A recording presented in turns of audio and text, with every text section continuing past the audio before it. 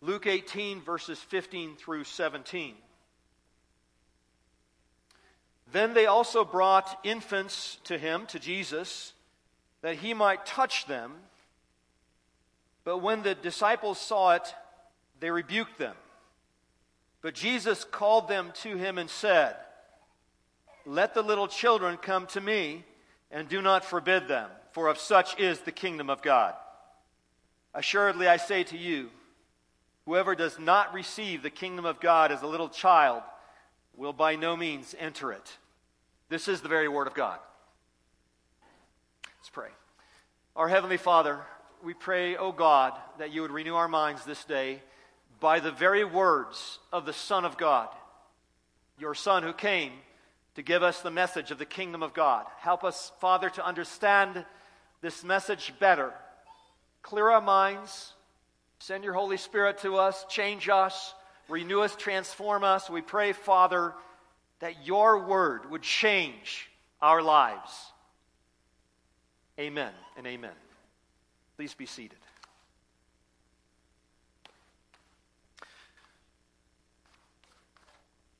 Well, I prayed for God's guidance and direction for this message, and I trust this is the right one.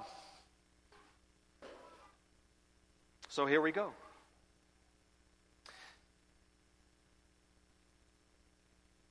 I encourage you to come back to the Word of God, to the words of Jesus, over and over again. Our family goes through the Gospels, I would say almost half the time in our family worship.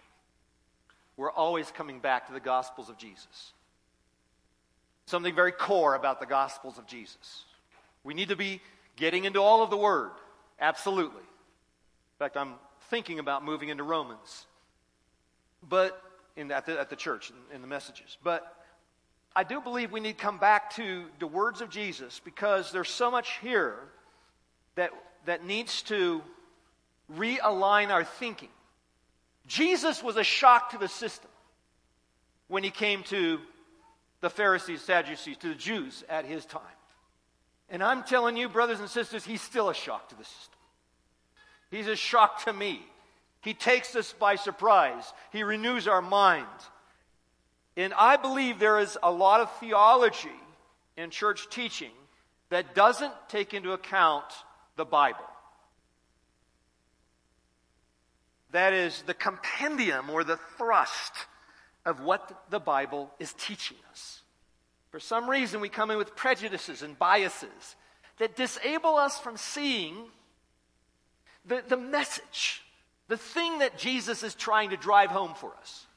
This is true for all of us. And so, I want to challenge you a bit this morning with the renewal of the mind. When I come to the Word of God, I'm telling myself, renew my mind, renew my mind, renew my mind. I need the Word of God to transform my thinking. And that applies to us this morning as well. Scriptures challenge us. They challenge our preconceived notions, our cultural viewpoints, and our bad theologies. So when we come back to the words of Jesus, we need to be asking ourselves, what did he really mean to say by that? What is it that he's saying to us? And I believe that we are not thinking very well as Jesus thinks. We have so much of the American culture, the individualistic culture that interferes with covenantal thinking, biblical thinking. And so it takes time. I have to confess myself, I'm in process. And God's still working on the way I think about everything. But I'd like to get the thrust this morning from this passage concerning the invitation of Jesus to these little ones. And as we get to the thrust, there are 3 points that I think are obvious from the passage. So I want to bring these 3 points to your attention this morning. The first of which is this: we must remove all stumbling blocks from children coming to Jesus. That's number 1. Let's remove all stumbling blocks from children coming to Jesus. If they're in the proximate location of where Jesus is, which by the way is right here, especially within the church, because Jesus said where 2 or 3 are gathered, in the context of the church, Jesus is there in the midst. And so, especially when it comes to the church, we must be ever so careful to remove all obstacles from our children coming to Jesus. The disciples were rebuking these moms who were trying to bring their children to Jesus for his touch, for his blessing, for his prayers, for his intercession. And the disciples were resisting these moms. And Jesus was appalled by this. He says, no, let the little children come to me and forbid them not. So the first obvious lesson to all of us is, if there's any obstacle, children coming to Jesus, we must remove those obstacles. And for some reason, the church is very good at this. Church leaders, certain theological systems, they do get in the way of children coming to Jesus and entering into the kingdom of God. How do they do this? What prevents children from coming to Jesus? Well, number one, the church institution itself can be an obstacle. The theology, of course. The church can be too adult-driven. It's interesting that the church can be so adult-driven that children don't belong even in the worship services. Did you ever notice that? We were at a church visiting in Las Vegas a number of years ago, and we were in the very back row, and yet I think the elders came several times to try to remove our children from the service. So this is very common today, that the church is mainly for adults. Well, that's a completely wrong way of thinking of the church of Jesus Christ. Well, all the way through Scripture, the children are there. Old Testament, New Testament, we're always gathering the infants, gathering the children, etc. So children are always integrated into the services. But somehow the church has become a very complicated affair and very adult-driven and not trunky enough. The church loses sight of the basic trunky gospel, such that the gospel isn't speaking to children or anybody else, but it becomes a very complicated sort of thing. The trunk is not accessible. When I say trunk, the very basic gospel message needs to keep coming through such that the children understand these things, that the little ones, as well as ourselves, understand that Jesus has come to save us from the bad things that we do. This needs to be an obvious thing. One, that we have a problem with sin, and two, that Jesus has come to save us and to help us and to take us to heaven. These sorts of truths need to be accessible to us. The trunk needs to be accessible, absolutely. Moreover, anger, control freakiness, hypocrisy with parents is a major stumbling block for children. It needs to be removed. When our words do not comport with our life, and when Sunday doesn't look like Monday, and this, of course, is hardwired into the American Christian experience very much. We are acting one way on Sunday, and then Monday we turn secular. So we have this spiritual, secular thing that is so sharply divided. I remember one time a little child was being babysat by a young lady in our church. This is a family that goes to another church somewhere, and this young lady said to the child, "We need to pray about that." And the little girl said, "We only do that on Sundays." I thought this was pretty representative of what happens in the modern church. Is we have this dualism that separates out Sunday from Monday. It's pure hypocrisy. It's a fakiness. It's a fake faith that is so represented by so much of America today. So any kind of inconsistency, hypocrisy is an inconsistency between our inside and our outside, between our Sundays and Mondays. So any kind of hypocrisy is a stumbling block for children. Sometimes children are shuffled off to systems of learning that contradict biblical perspectives. We talk about that often. And so what's the result? Children are confused. On Sunday they learn about God creating them. On Monday, they're learning about how they evolved out of the slime. So there's a contradiction going on. There are different worldviews.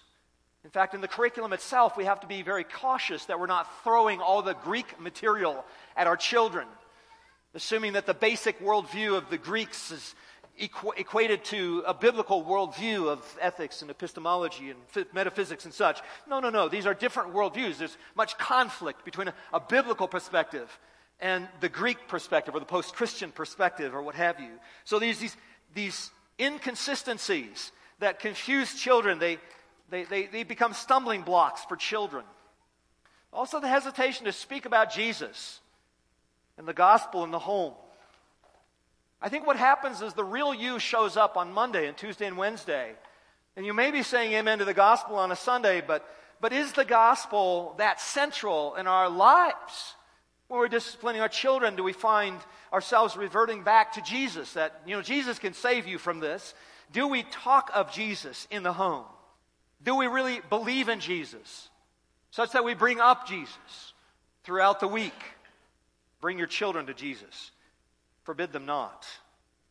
So that's the first thing. Remove every obstacle in the way of children coming to Jesus. Now, I want to give you an example of this that may be a bit controversial, but I think it's important for us to consider this as a church congregation. Many of you are raising children, so I think this is appropriate for all of us.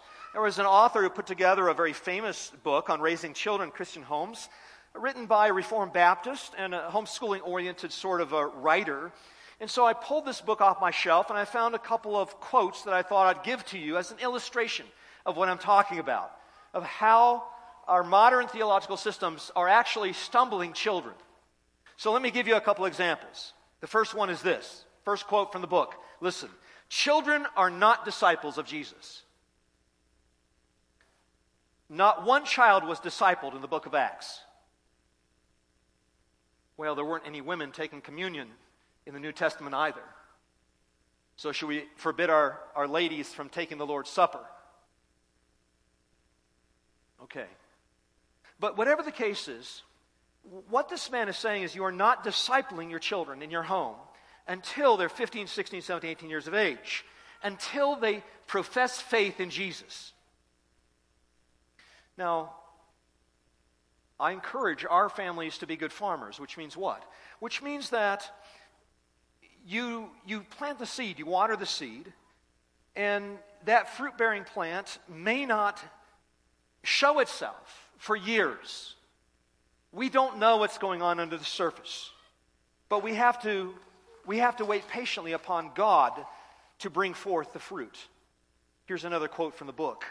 When your child says, "I believe in Jesus," do not take this profession on face value. If you ask a child, "Are you willing to follow Jesus?" he may say yes, but to accept that is reckless and inexcusable. Children are fickle, ignorant, and easily deceived. When they are asked about their confession of faith, what they really believe, they don't know what to say. Now, how do we interact with this? What would Jesus say to this? Here's what Jesus would say to that. Listen. Jesus would say this, "Let the little children come to me, and do not forbid them, for of such is the kingdom of God. Truly, truly, assuredly, verily, absolutely, I say to you, whoever does not receive the kingdom of God as a little child will by no means enter into it." Okay, yes, children are fickle, ignorant, easily deceived. But what does the Word of God say about children? This is so essential for us, that we bring in what the Word says. What does Jesus say? Jesus says, "Let the little children come to me." Children in Christian homes are called holy, or hagios. They are the saints. Children are planted in the soil, and they have the best shot at germination because they are planted in the soil. God has already blessed them with His promises. Jesus blesses them by His touch, by His intercession, and by His blessings. So when our children pray, and they do, little 2-year-olds, the 3-year-olds in our homes, they're praying. We ask them to pray sometimes over the dinner. When they pray, when they speak of Jesus, don't say, "I doubt that." Don't say, "You don't really believe that." Please don't say that. That's how you stumble a child. I think Jesus would rebuke you for that. He would say, "Let the little children come to me." That's what He would say. So it's not helpful to be doubtful about your children's professions of faith, whether it's saving faith or not. You may only have 39% certainty or something. Maybe, he falls back into hitting his sister the next day, back to sinning or what have you. Well, when they're 29 years of age, guess what happens? As a pastor, I will tell you that they're back to sinning next week. So now maybe we have a 69% confidence that these folks have a saving faith. So what is it? How would we know? It's not easy to know for sure what is going on under the soil. But Christian parents are called to be hopeful and faithful in discipline and correction, gospel teaching, and spiritual guidance. And most children raised in Christian homes don't have a dramatic conversion experience. This was imposed upon us in the 1700s by the Puritans, and then later by the evangelicals and the revivals. So that was all externalistic. It was imposed upon American Christians.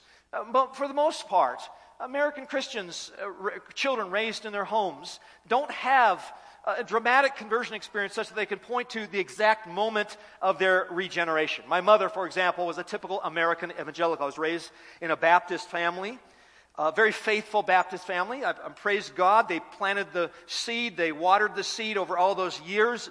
A beautiful and a wonderful family. But early on, my mother was more of a typical evangelical. She walked me through the child evangelism program. I prayed the prayer. Got saved. This was in Portland, Oregon. Would have been about 1968. And my mom wrote the date into my Bible. And I have it somewhere. So if I need to regain the assurance of my salvation, all I need to do is look that up. I'm kidding. But the fact is, brothers and sisters, that after that, I think I was 4 years of age at the time, it turned out I sinned a lot. And there are moments that I was convicted of my sin, and I got saved over and over again. I've been saved so many times. I can't tell you how many times I've been saved. Some of you are saying, he still needs a lot of salvation, that boy. I get it. But keep in mind that we are not able to identify the moment of regeneration. Why? Because when you baptize and when we're teaching, we're planting the seed under the soil, and we don't have an X-ray to identify what's going on under the soil. It would be nice to see an R develop on the foreheads of our children. But, any parent who's been around for more than 12 years understands it's an up and down. It's a crazy kind of a raising. We're pretty sure this happened then, but then this happened, then that happened, and so forth. So it's impossible for us to know for sure the moment of regeneration. Also, when it comes to baptism, let's talk about baptism just for a moment. People were baptized in the Bible when the heads of household received the word. And in Acts chapter 2, it's the men and brethren that were receiving the word. And there were 2,000 of them baptized at that time. Then we read onwards throughout the book of Acts, and we find entire households were baptized together as well. But there's no requirement in Scripture for an intensive inquiry into a genuine profession of faith. Why is that? Because all of the baptisms occurred on the spot. Think about this. The Ethiopian eunuch. Did the guy say, who was the brother that, was it Barnabas? Philip, that's right. Did Philip say, okay, now I'm not sure that you have a credible profession of faith. So let me hold out, and I'm going to walk with you for a while, and then once I've discipled you for a bit, then maybe I'll get on to the baptism. That's not what happened in Acts 2. That didn't happen in Acts 4. It doesn't happen with the Ethiopian eunuch. Didn't happen with Cornelius. Doesn't happen with the Philippian jailer. They baptized them on the spot, right there and then. They don't wait around for some credible profession of faith. That doesn't happen. Now you say, yeah, but you're risking that some percentage of your children or some percentage of those adults being baptized will turn out like Simon Magus. They'll turn out to be not credible. Well, so be it. That's the way the church operates. That's biblical. That's the way the Scriptures have done it. And remember, there are 3 imperatives in Scripture concerning baptism. Very clear. The Great Commission, Matthew 28:19. This is the clearest of all. And the Great Commission puts baptism before the teaching. Listen, this is what it says. Therefore, go and make disciples of all nations, baptizing them in the name of the Father and of the Son and the Holy Spirit, teaching them to observe all things that I've commanded you. Baptizing them, number 1, then teaching them to observe all things that I've commanded you, number 2. Acts chapter 22 and verse 16, again, puts baptism after confession and remission of sins, in that order.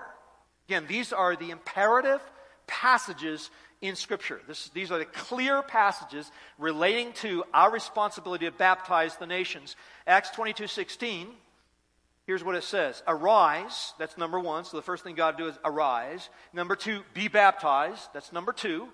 So you get up, you go out, you be baptized. And then number 3, wash away your sins. And then number 4, calling on the name of the Lord. In that order. So some people are very stuck on the order of these things. That's like a huge deal for them. But that's not what the Bible says. The Bible gives us lots of options here. In Acts chapter 2:38, Peter is talking to the men and brethren who are listening. They receive the word, and here's what he says: repent and be baptized. That is, change your mind concerning your willingness to be a disciple of Jesus and be baptized.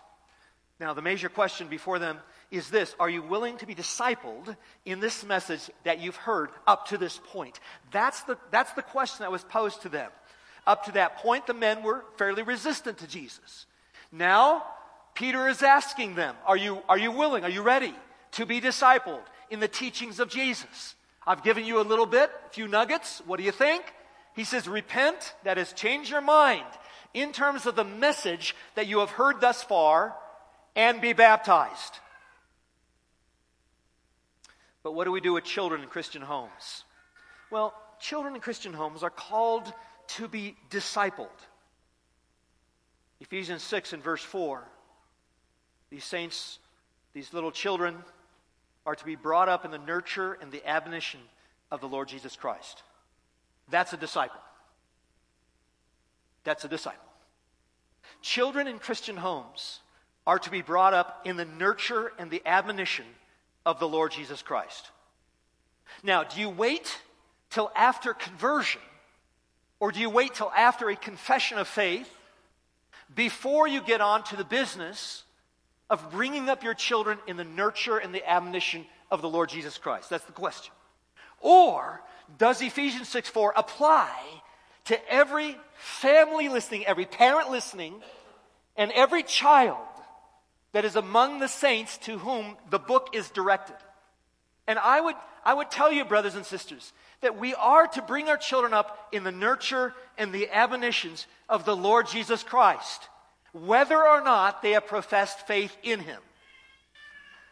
So, now, here's where I really want to dig into this, because I had a conversation this last week with a young man who was raised with a lot of American evangelicalism, which created a huge degree of hypocrisy in the lives of those that participated in it. But by God's grace, these young men, a couple of his brothers, they raised in a family of some 14, 15 kids, wound up in some decent churches that began to identify the problem. But these children have been extremely wounded by this theological system in which evangelism and discipleship have been seriously separated one from the other. That is, you get Jesus over here, you get faith, you get a message of trusting in Jesus. Once that happened, we move on to obedience, we move on to discipleship, and there is this hard and fast separation of faith and works, evangelism and discipleship, and it has been extremely dangerous for so many children raised in Christian homes in the homeschooling movement over the last 30 to 40 years. So many have been wounded by this theology, and it's not healthy. So I want you to listen very carefully to it. Jesus wants our children to be raised in the nurture and the admonition of the Lord Jesus Christ. He wants our children raised in the faith of Jesus and the commands of Jesus at the same time, and there should not be a hard and fast separation between these things.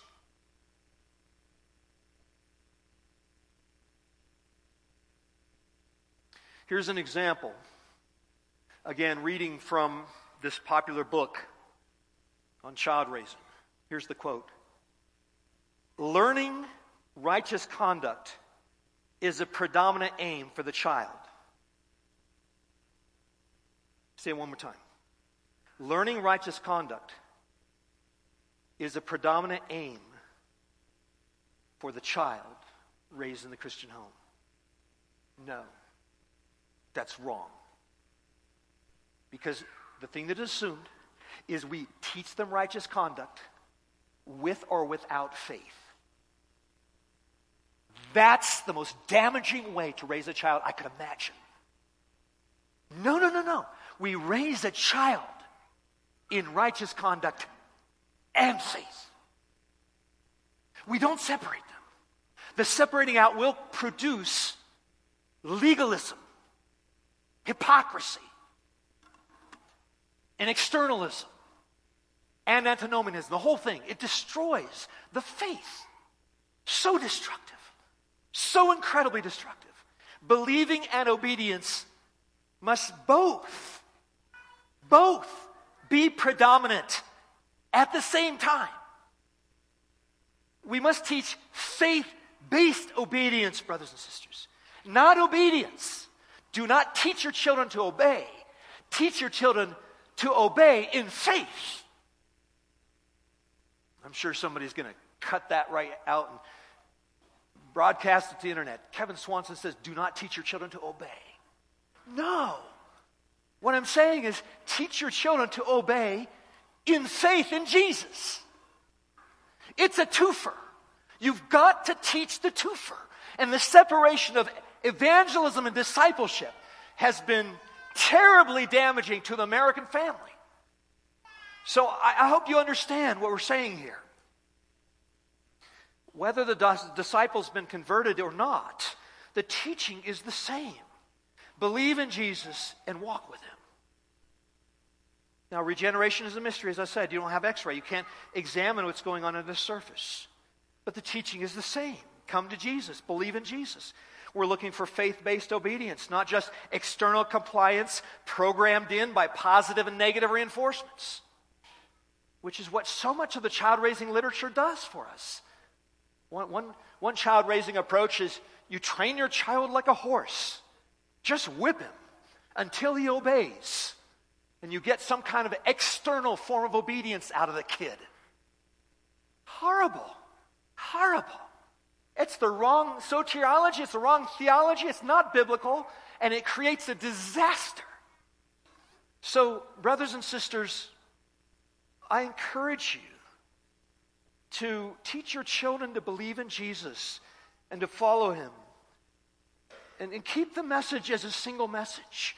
Child, you've sinned against God. Oh, but you need Jesus. That's why Jesus came. You can't just, child, stop it. Stop it. If you don't stop it, I'll whack you. That's your child-raising approach? That's a disaster.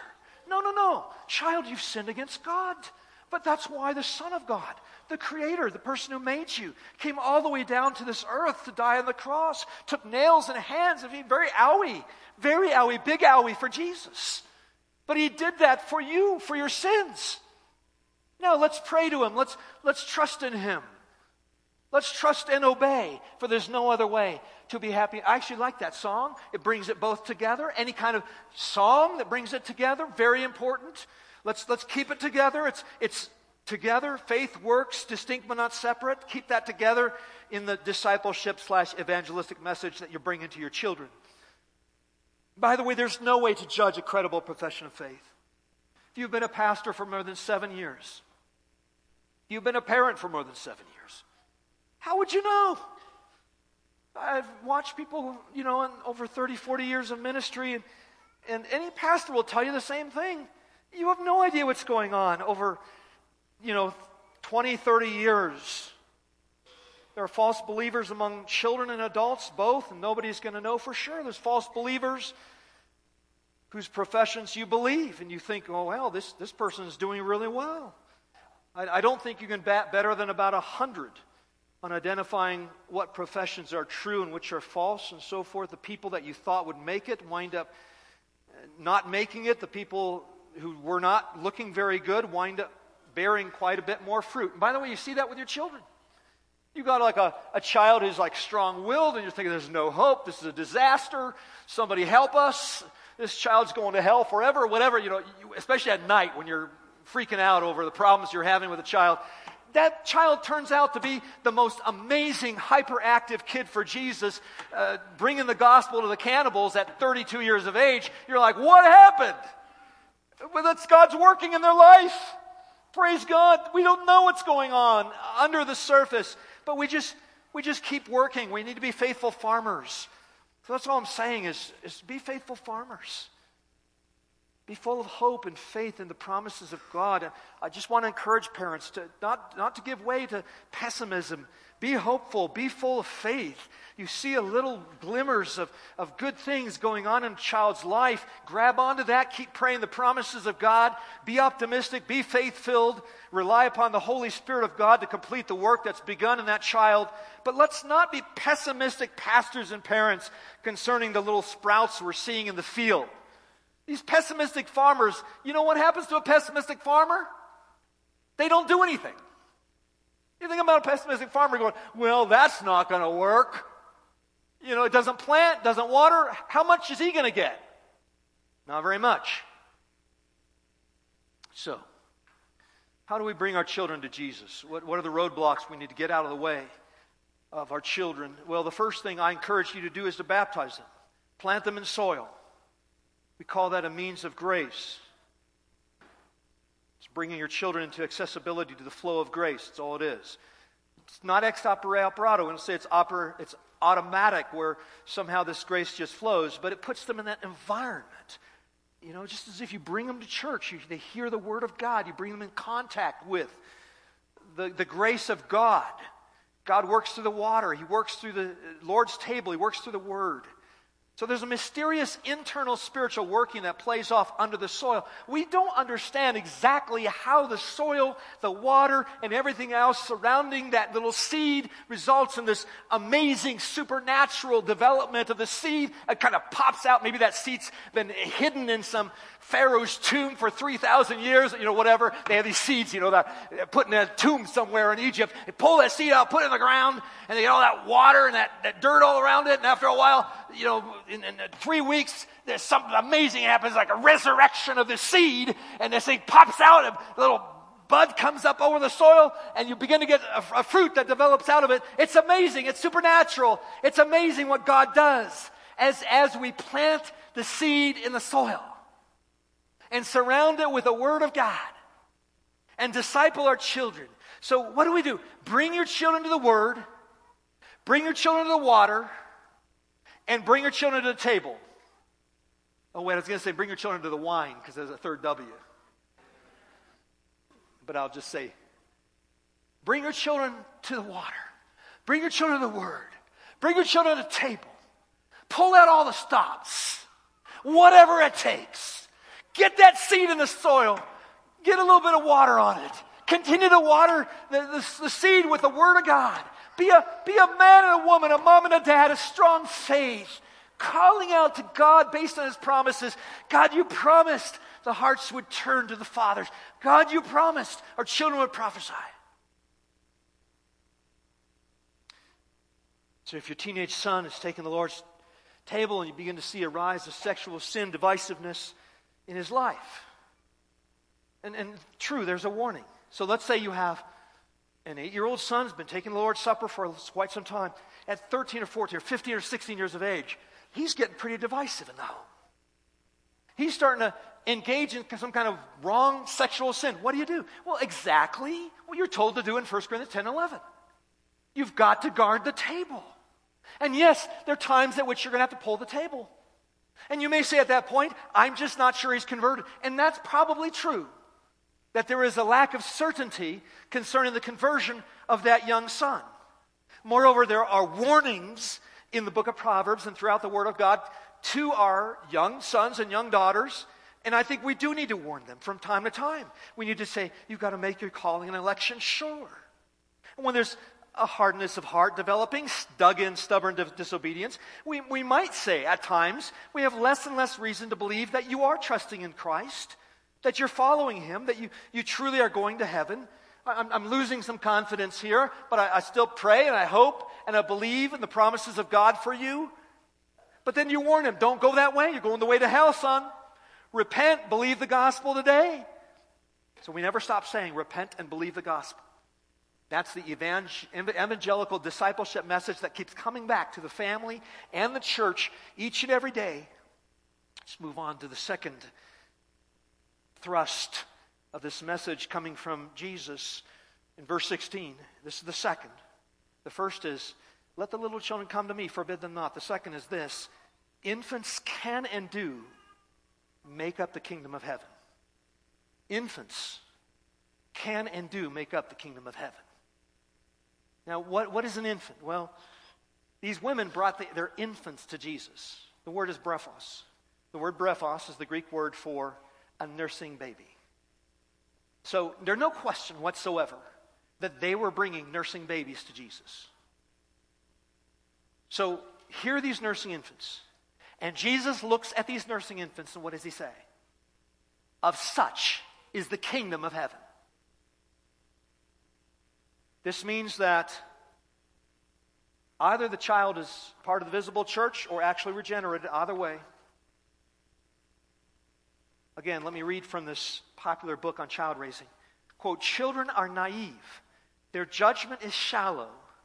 Decisions to follow Jesus must be made at an adult level. There's something wrong with that. At this point, does anybody here go, there's something wrong with that? After we have contrasted this book with the words of Jesus, does anybody here go, that's not right? That's messed up. Children lack the maturity of mind to understand the choices they're making. Brothers and sisters, I disagree with that.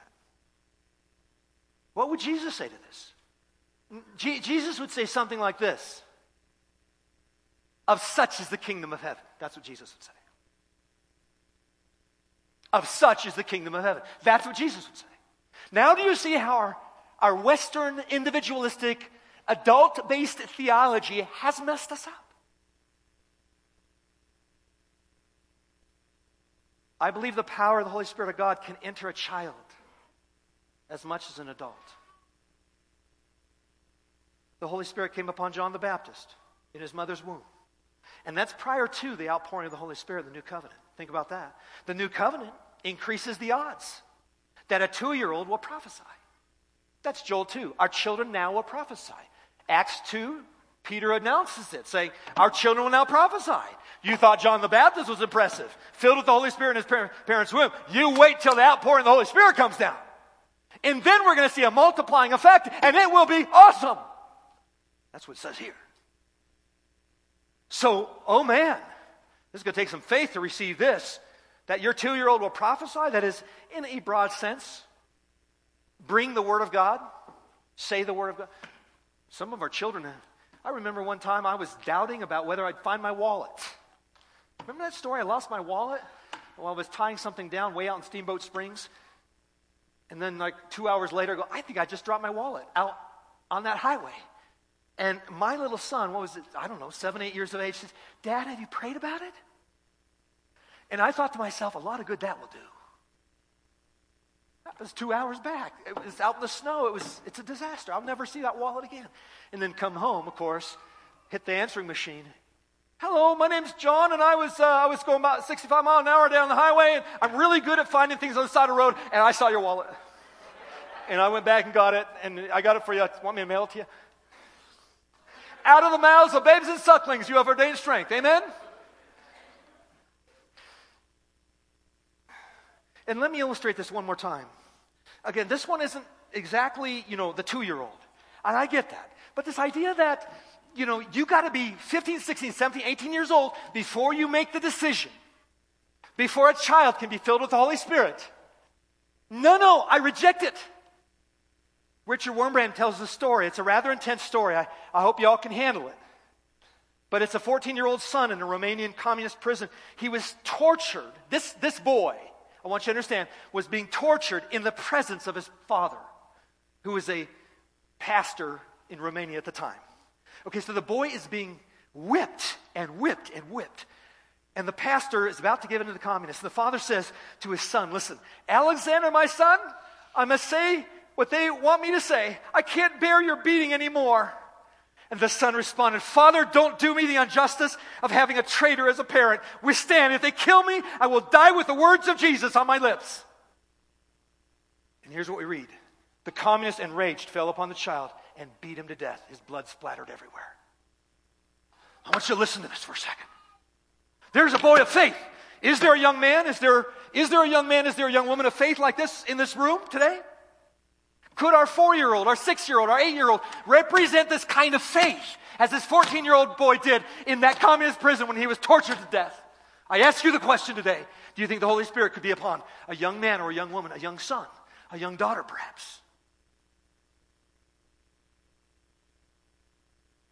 You think this boy can stand for Jesus and give the ramifications of his own death while his father was about to give in? I think so. That's exactly what happened in the story.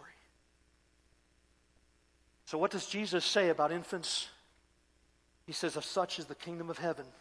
And ultimately, this is why. Because we are committed to the fact that this is the work of God in the life of that child.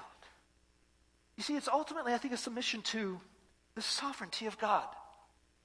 The hand of God working in the child. The Holy Spirit blows where he wills. David experienced infant faith while in his mother's womb. That's Psalm 22. And the theologians will scratch their heads all day long trying to figure out how in the world the brain cells of a child are developed enough to know that God created them and to believe in God.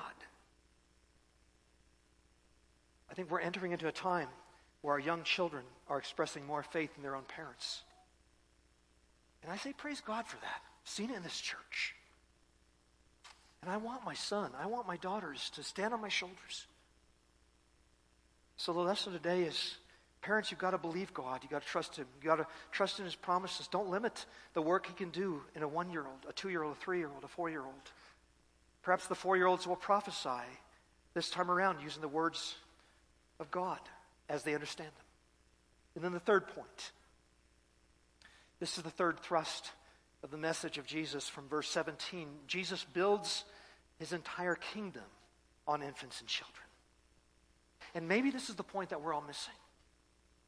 In this very complicated, theologically involved, trying to work out your very complex theological system concerning your own salvation, in this sort of a world, Jesus actually says, whoever does not receive the kingdom of God as a little child will by no means enter into it.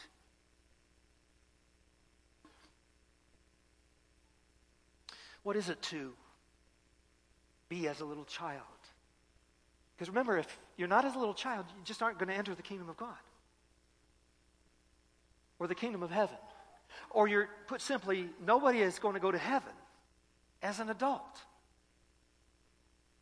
We're all going to go to heaven as little children. So what is this? Well, number one, I think this is obvious. Children are very small. Should we get a child up here? I want to demonstrate.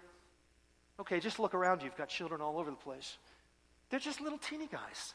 All they see are ankles and knees for the most part. I mean, think about it. I mean, get down like this where they are, about like this low, and crawl around like this. That's what it is to be a little child. All you see are ankles and knees. There isn't a child going, I'm big. I'm a big man. I'm bigger than my dad. Children typically don't do that. Maybe there's an exception, but children are very small. Now, of course, we're only about double the size of a child. We're quite a bit smaller than Pikes Peak. So I'm not sure why we get so excited about our bigness. But then maturity. What is the maturity?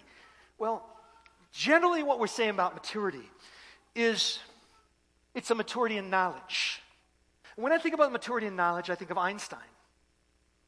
Einstein, as you see some of his pictures, he looks like a little kid. Have you ever seen Einstein's picture? I think he's sticking out his tongue in one of the pictures. You remember that? Right, exactly. Now, the reason for that is that In general, I think that Einstein was a fairly humble person. And so what needs to happen in the development of our knowledge of theology or anything else is that actually we become even more aware of our smallness. We become even more aware of the things we do not know. Much like, leading the class up the well of knowledge. And so as we go up the well of knowledge on a Sunday morning or in any classroom, we bring the class up on the ladder, and they look down at the poor slobs who didn't make it and haven't learned all this amazing stuff until we remove the cover or the lid from the well of knowledge and see a universe of information we do not know. There is a sense in which the more intelligent man becomes the more childlike man. Let me say that one more time. The more intelligent woman, the one who comes to know even more, becomes even more childlike.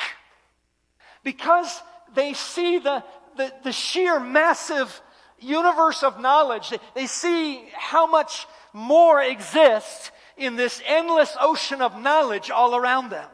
In that sense, brothers and sisters, I believe we need to be childlike in our knowledge. Now, number 2, the kingdom of heaven is also populated by the humble, the meek, the beggars. Blessed are the beggars, for theirs is the kingdom of heaven. And then number 3, children tend to trust. Children don't doubt. They don't need to follow through on the transcendental argument for the existence of God. You typically don't have a 3-year-old saying, Dad, I'm just not sure about some of this stuff. Give me the transcendental. I need the entire book on evidence demands a verdict. Can I get that, Dad? I need to know all of what Josh McDowell has ever written about evidence demanding a verdict. Dad, just explain the whole thing to me. I'm just not quite there to believe the sorts of things you've told me yet. Children don't do that. That's ridiculous. They don't question the truthfulness of what Jesus tells them. By the way, they don't resist when they're told about Santa Claus and the moon made of cheese. They just accept it. Children believe promise. Now, the reason they do so is because they're receiving it from the authority. Remember that we are very, very small, and we look up, and this is somewhat the transcendental argument anyway. If somebody's saying, if I still need a transcendental argument, I'll give it to you. Okay, we're very, very, very, very small. We don't know very much about the universe. We look up to somebody who's very, very big, who's very, very smart, who designed everything and created everything. And we say, could you explain a little bit of all this universe and a little bit about my problem and the solution? That's all we're doing. And so children, when they have an adult figure, a father in their life, they say to Father, does Santa Claus exist? And a godly father doesn't lie. And they trust their father not to lie. And so the father will say, no, Santa Claus doesn't exist, but God exists. Let's worship him. He gives us all these things. Children, not just on Christmas, but every day. God gives us all these things. And children say, oh, so Santa Claus doesn't exist, but God exists, and he gives us all these things. And they go, I believe that. Do you understand, guys? It's this simple. You've got to be like that to be a follower of Jesus. You have to be simple like a little child and believe like a little child does. Children are impressionable. They take things to heart. That's why we say impressionable. And I think we all need to be impressionable. Let me give you some examples. As adults, we get bored with flowers and bugs and sunsets. We had a child, I think it was Daniel, stared at an ant. Another child was concerned about a worm for an hour and a half. What is this? They're in awe of God's creation. They're impressionable. They're, look at this. They don't pass over things. In fact, our little grandson, he's so focused on things. And I believe he's absorbing. He's absorbing these amazing concepts. The concept of mama. The concept of daddy. The concept of grandpa. It's just like he's in awe. And I believe our children are truly impressionable in that sense. We become jaded and disinterested. Adults hold grudges, harbor fears, stay angry. Generally, children don't. It's amazing how quickly they forgive and move on. Adults don't forgive. Adults remember slights. Children forgive. Adults lose hope because their hopes have been dashed and destroyed so many times. Children don't. Children are okay with people calling them little children. This is my final point. Are you a little kid? Are you one of God's little kids? Do you see yourself as a little child? Would you be okay with Jesus saying, little children, come here. Just everybody gather around me. You okay with that? You're the little child. You are the little child. Would you prefer to be called a little child? I'm pushing it a little bit harder here because, see, if you're not a little child, you cannot enter into heaven. You can't go to heaven. It's to be the little child in faith, independence, and trust that are part of the kingdom of heaven. Amen and amen. Let's pray. Father God, teach us these things. Open up our hearts and minds to better understand what it is to be your child.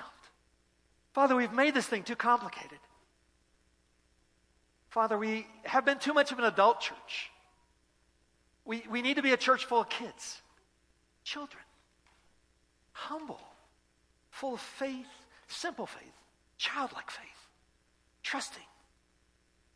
Father, help us to exemplify this first for our children. And then, Father, help us that we not put any stumbling block at all in the way of children coming to Jesus. It just seems that we've barely scratched the surface on this today. But Father, change us, please. Change our minds. There's something fundamental that you're trying to teach us. I sense it. I don't know if I've got it. Father, but please, we pray your Holy Spirit to enable us to understand this very simple truth that Jesus has given to us. It's children who will be part of the kingdom of God.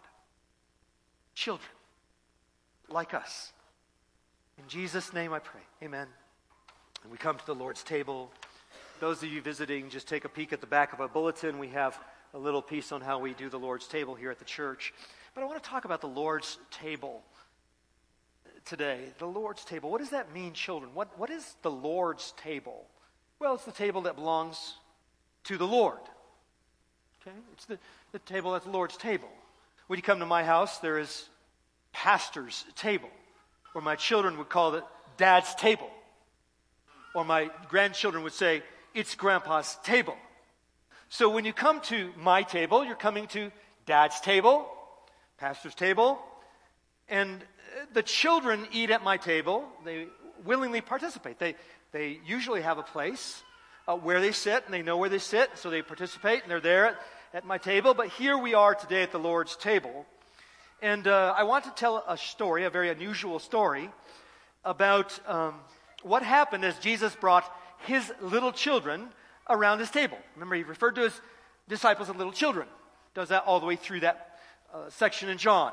So he wanted to bring his little children together for his table. That is the Lord's table, and that was the first of the Lord's table. So he brought all his little children around the Lord's table. So there they were, all settled around the Lord's table.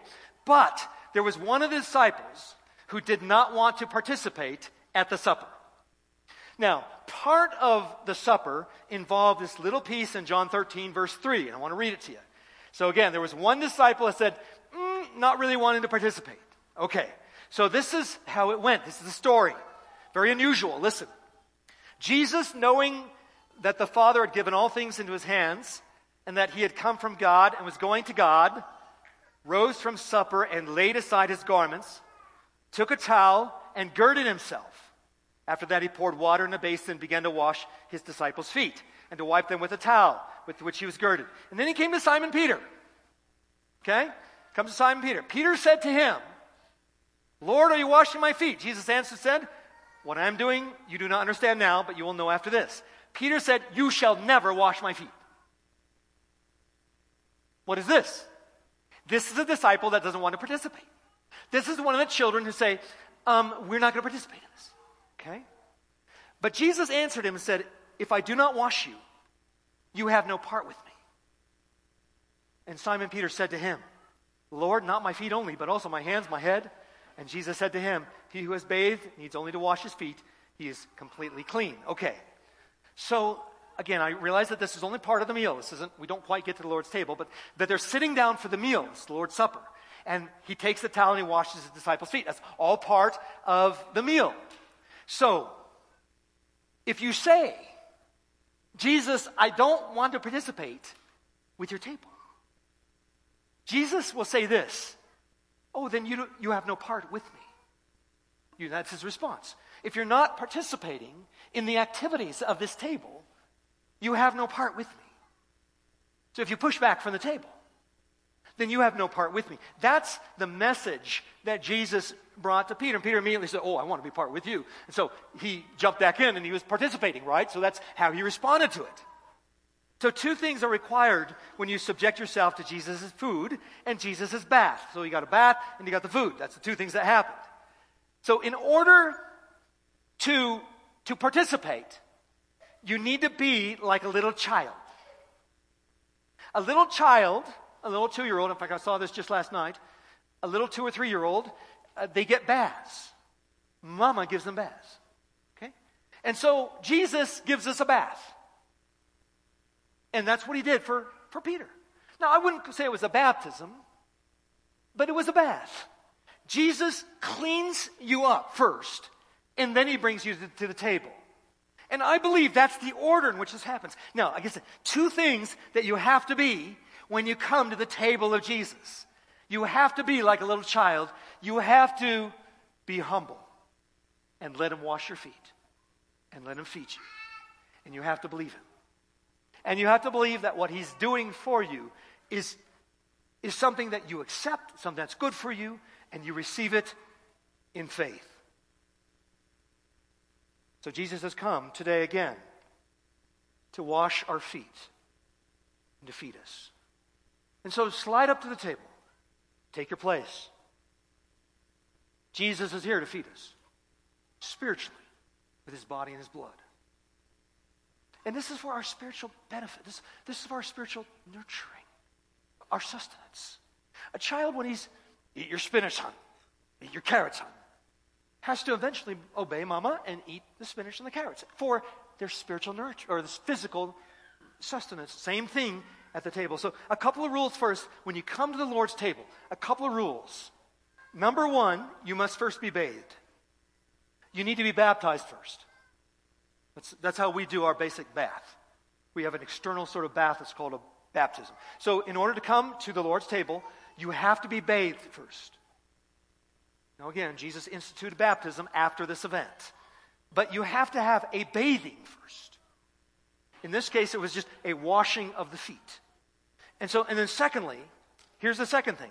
When you come to the table, you must not throw food at your brothers and sisters. Now that's a rule at my house too. Jesus doesn't want a divisive spirit.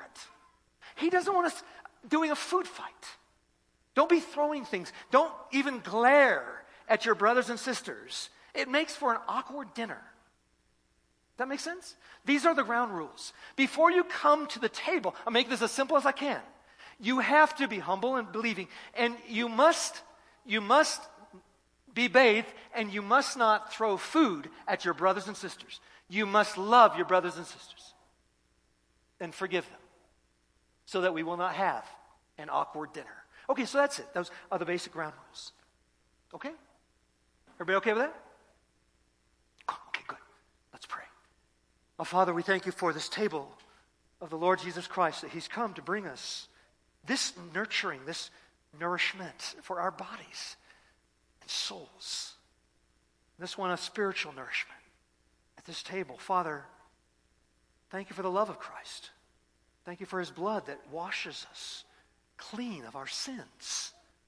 And thank you for the nurturing of our spiritual life by his body and blood. Father, may this be a growing time, a spiritually growing time for this body. And Father, if there is any disagreements between our brothers and sisters, between any of us here, we just put that aside. And we sit around the table and we receive the gift from Jesus, who gave us his own life to make this happen. In Jesus' name we pray. Amen.